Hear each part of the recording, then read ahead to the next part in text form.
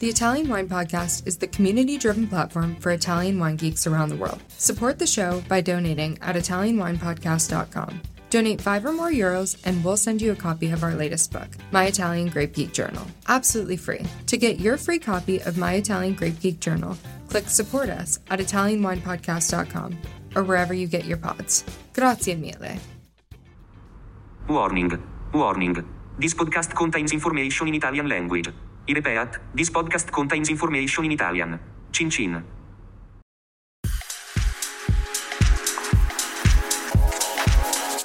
Welcome to this special Everybody Needs a Bit of Scienza edition of the Italian Wine Podcast. Here's the premise. Vinitaly International Academy community members send us their questions for via Chief Scientist Professor Attilio Scienza. We record his answers, and Stevie Kim tries to keep him in line.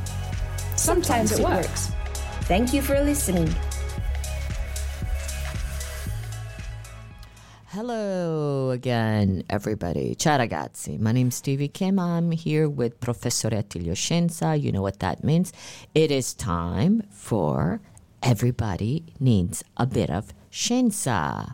And this is where, as you know, we get a question from our Italian wine community at large. They get to ask Professor Scienza one question. They do this, of course, in English.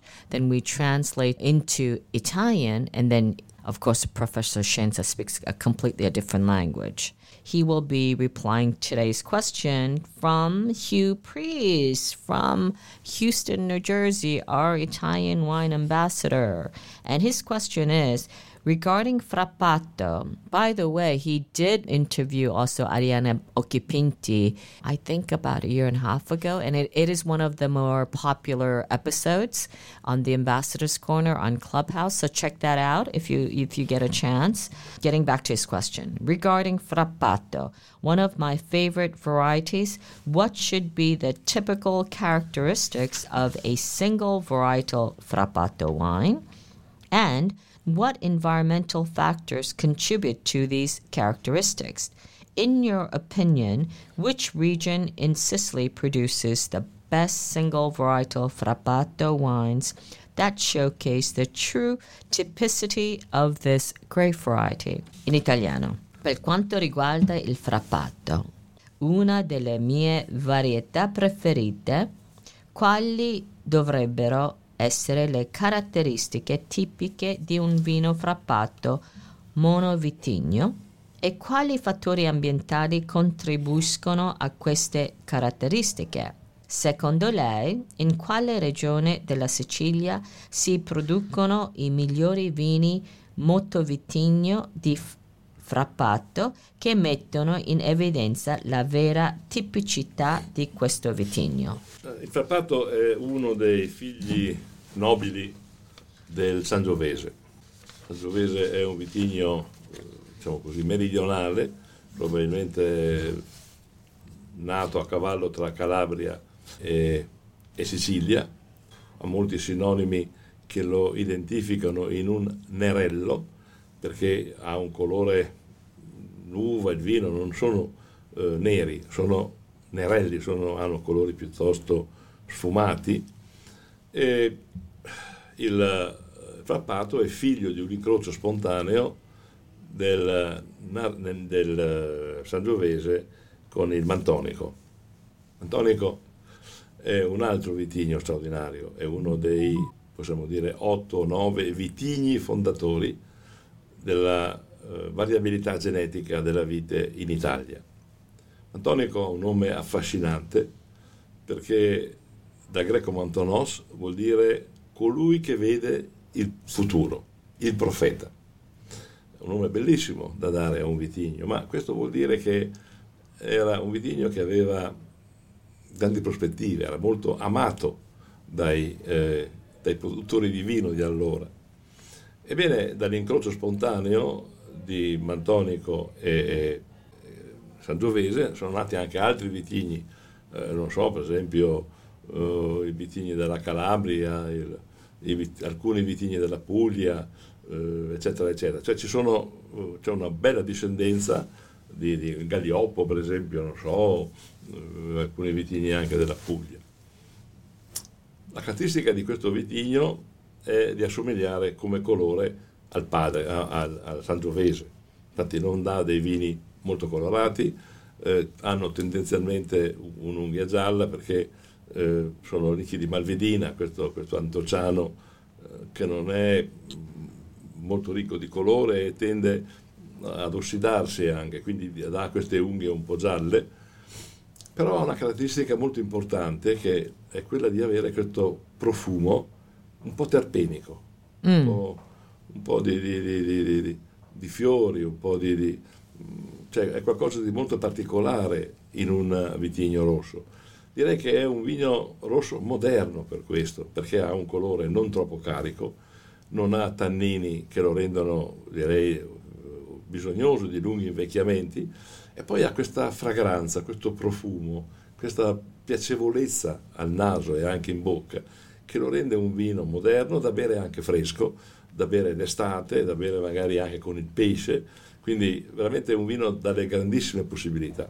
Le migliori espressioni, non è molto diffuso in Sicilia, è diffuso in una zona, quella di Noto, in un territorio, diciamo così, della Sicilia sud-occidentale, che è caratterizzata da terreni molto sciolti.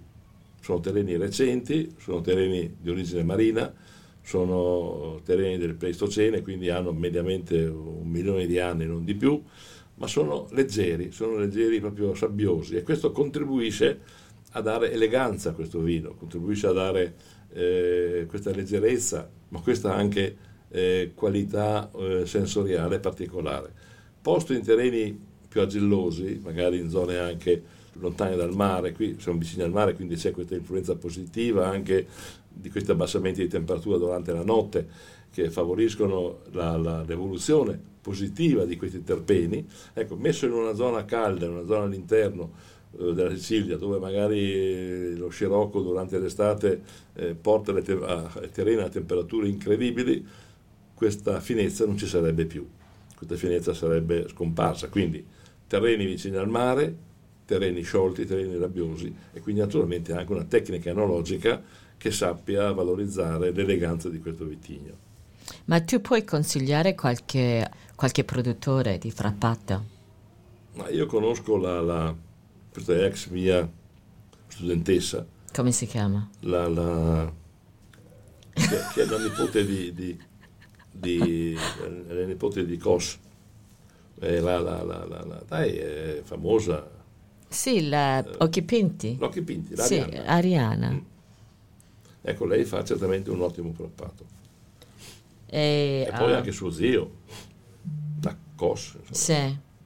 Ma non sono tanti quelli che fanno frappato, è una piccola zona, è una piccola denominazione con pochi produttori, perché è un vitigno che non si è allargato da quel territorio, è rimasto lì, mentre nella d'Avola è un vitigno che troviamo in tante parti della Sicilia, o non so, o il Grillo. Il frappato è rimasto isolato, chiuso, giustamente, in questa enclave diciamo, pedologico-climatica che dà a questo vitigno queste caratteristiche. Messo in zone troppo calde perderebbe acidità e perderebbe fragranza e quindi eleganza. Sì, io avevo fatto un piccolo sketch con Gaetana Iacono, la conosci? Sì, anche lei. Di Valle sì. della Cate. Sì, anche. Sì, anche lei produce frappato. Comunque, va bene, so you should tell us who your favorite frappato producers are. Maybe we can have them on the show as well. Thank you so much for joining us. It was another episode of Everybody Needs a Bit of Scienza, and don't we all need a bit of Scienza? So thanks again for joining us. Don't forget to subscribe to our channels so that you can get this episode regularly. As you know, we have a daily show. We only have this episode once a week, but we have something for everybody every single day. So it's a huge labor of love. Joy's not with us anymore. Laika has taken over as the podcaster. podcast producer, rather. And thank you so much for joining us today and hopefully also in the future. Also, check out our YouTube channel. It's called Mama Jumbo Shrimp, and it's all about Italian wine travel, meeting with Italian wine producers and Italian wine people. Okay, until next time. Alla prossima. Ciao, ragazzi. Ciao. Ciao. Okay. A lot of love in there. Okay, goodbye. Ciao, ragazzi. Bye-bye. Listen to the Italian Wine Podcast wherever you get your podcasts. We're on SoundCloud, Apple Podcasts, Spotify, Himalaya FM, and more. Don't forget to subscribe and rate the show. If you enjoy listening, please consider donating through ItalianWinePodcast.com. Any amount helps cover equipment, production, and publication costs. Until next time, cin cin.